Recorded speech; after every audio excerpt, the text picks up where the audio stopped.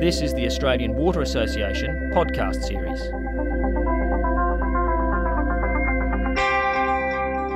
My name's Ellen Fanning. I'm joined by Stuart Khan. Stuart is an Associate Professor in the School of Civil and Environmental Engineering at the University of New South Wales. His research area explores the fate of trace organic contaminants during conventional and advanced water treatment processes, with a particular emphasis on water recycling applications. So let's get right to it. It's about the yuck factor. I have used that water, it has come out of my body and been flushed away, and you want me to somehow be convinced to drink it again.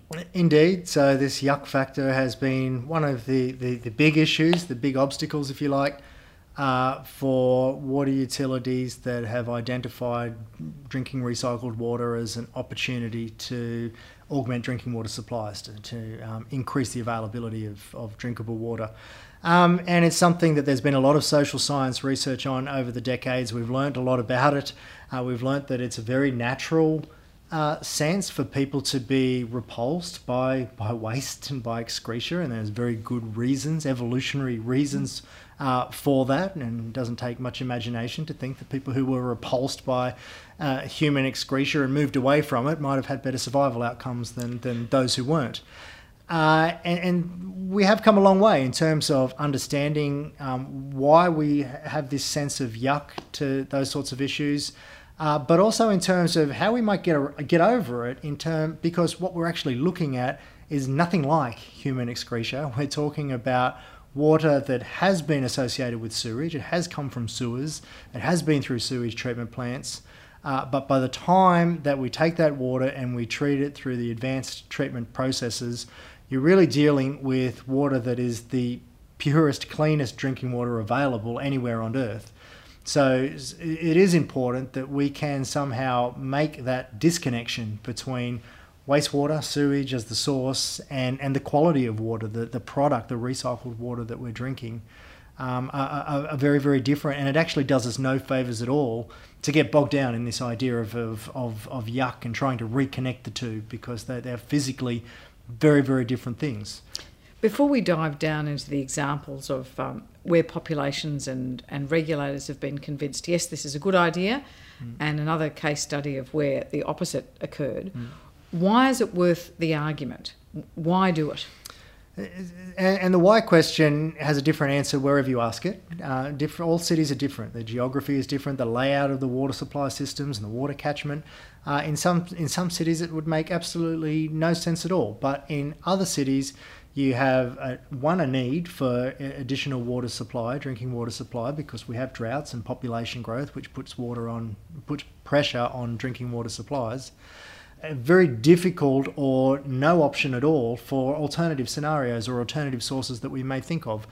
The alternatives tend to be things like seawater desalination, which you can do if you live on the coast, but it's much, much more difficult if you're inland. Or pumping water very long distances in long pipelines, and that always involves taking water from somewhere else, so often involves moving a problem from one place to another. But pumping water around, moving water over long distances is very, very energy intensive and very expensive.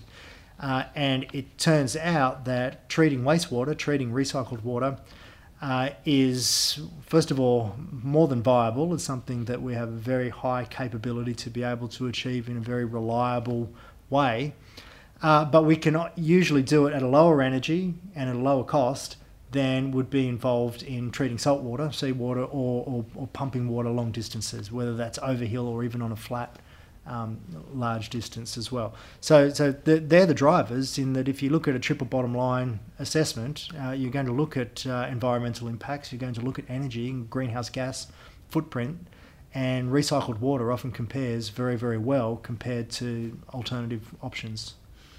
Now, the people of Perth embraced a groundwater replenishment project.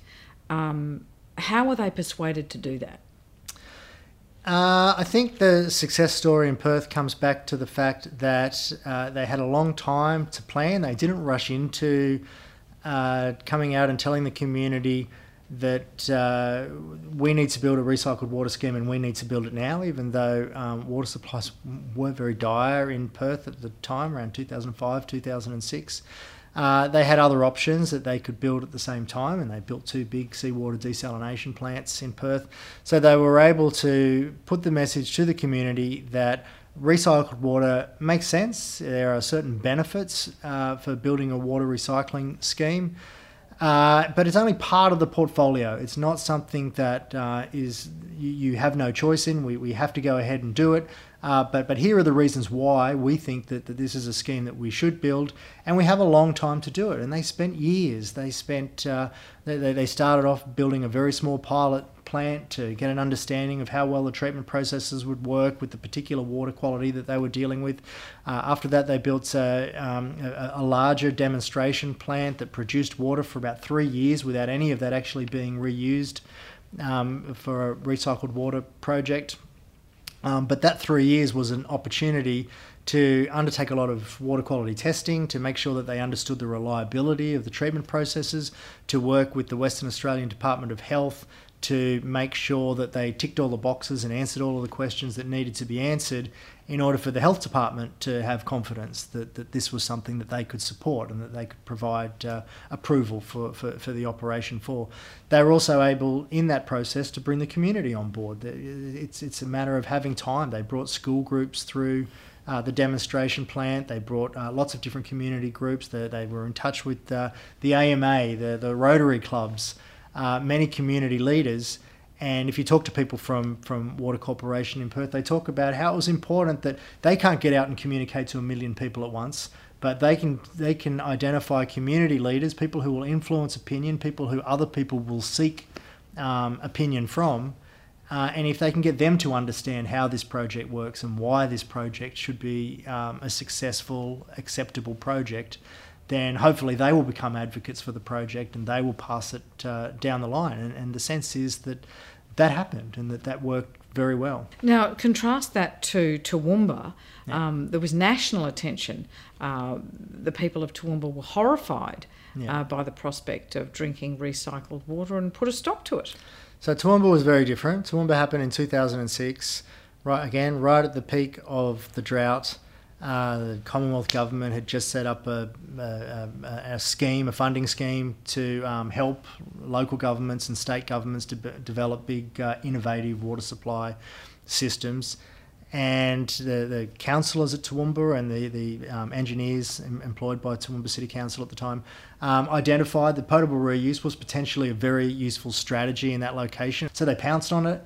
They submitted the application to the Commonwealth Government. Malcolm Turnbull was the Water Minister at the time, and Malcolm Turnbull approved it, and it was effectively announced to the community after it had been submitted to the Commonwealth Government for funding and had been successful in gaining funding for it. That's a large reason for why it wasn't successful, and in fact, a couple of weeks later, I think about 6,000 people had signed a petition that turned up on the federal member, Ian McFarlane's desk in Toowoomba, saying, we don't want this, thank you very much, we don't want to drink recycled sewage, we don't know anything about it, we haven't seen successful schemes operating in Australia, we don't have any familiarity with this concept. What are you talking about? We're going to take water from our sewage treatment plant and put it back into our drinking water supply, and we're expected to just accept that. And the local member went back to the Commonwealth Government. Malcolm, thank you very much for offering this large amount of funding to pay for this project. We will gratefully accept that on the condition that we run a poll, a plebiscite, in Toowoomba, and we get more than 50% of the community saying that they want it. And the very moment he said that, it became a political campaign. There was a yes campaign, there was a no campaign, there were people handing out balloons with yeses and nos in shopping centres and schools. It became very, very divisive. It was the biggest issue in Toowoomba in 2006, and everybody was on one side or the other, and it tore the community apart. It was actually a very horrible time for Toowoomba. There was a lot of demonisation of people on both sides. And we've learnt a lot from it. We've learnt that you don't treat the community like that. You don't keep the community in the dark. You take them on the journey. That you present the options, you tell the story, you explain why this is an important strategy. And in that way you win the support of the community to find a viable solution for their city. And just finally, what is the international trend? You were saying earlier that more for the atmospherics and the public support, traditionally recycled water has been flushed back into the environment, into the dam, wherever, and then drawn back into the water system, just to give people that peace of mind that it is pure, clean water. What is the international trend in terms of acceptance of this? So yes, we use that term indirect potable reuse to indicate that traditionally the way that we do drinking recycled water is we take water from a wastewater treatment plant, we treat it to a very high quality, and then we put it back out into the environment in some way. So and there's no actual purpose to doing that? No, I wouldn't say there's no actual purpose. There are numerous purposes. In many cases, there is a water quality improvement, and especially if you look at the way that the Perth system has been designed, where water is moving underground for a very long period of time, potentially 30 or 40 years, you get significant water quality improvements as a consequence of doing that. But we rarely give credit to that improvement. It's rarely an important part of the engineered scheme in terms of how we're managing the water and how we're managing the removal of contaminants from that water. But it's not really the major driver, and it's not really how we manage water quality. And in fact, one of the main things that water utilities have spoken about, and at conferences that people spoke about over the last 20 years, looking at why we do indirect potable reuse, is that it has an important public perception role, that the community identifies water that has been back out into the environment as somehow being purified by natural processes, which is not entirely incorrect.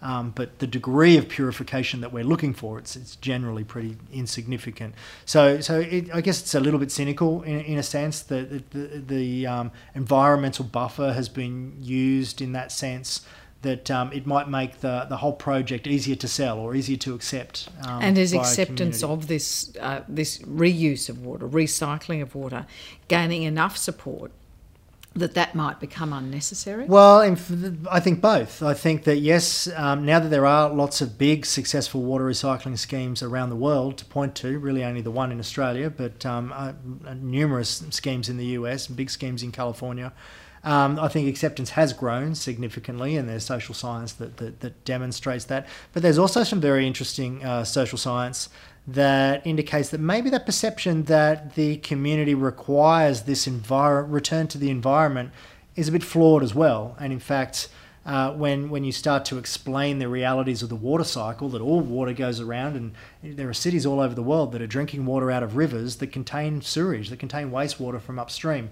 And when you start building the types of schemes that we're talking about, recycled water schemes, all you're really doing is managing that process to a much closer degree and putting a lot more regulation on the water quality and the control of that process. So that once this has been explained to people and the people have a good understanding of the hydrologic cycle, the urban hydrologic cycle, I guess, the people actually start to identify that maybe a more direct system makes sense, where you're actually containing that water in an enclosed system. You treat the water to a very high quality, you maintain that very high quality, and you maintain control over that water as it is then able to go back into a drinking water supply system. It's fascinating. It's engineering, it's politics, it's social science, behavioural economics, the whole lot. Thanks so much for talking about it. Great, thank you. Thanks for having me. This is the Australian Water Association podcast series.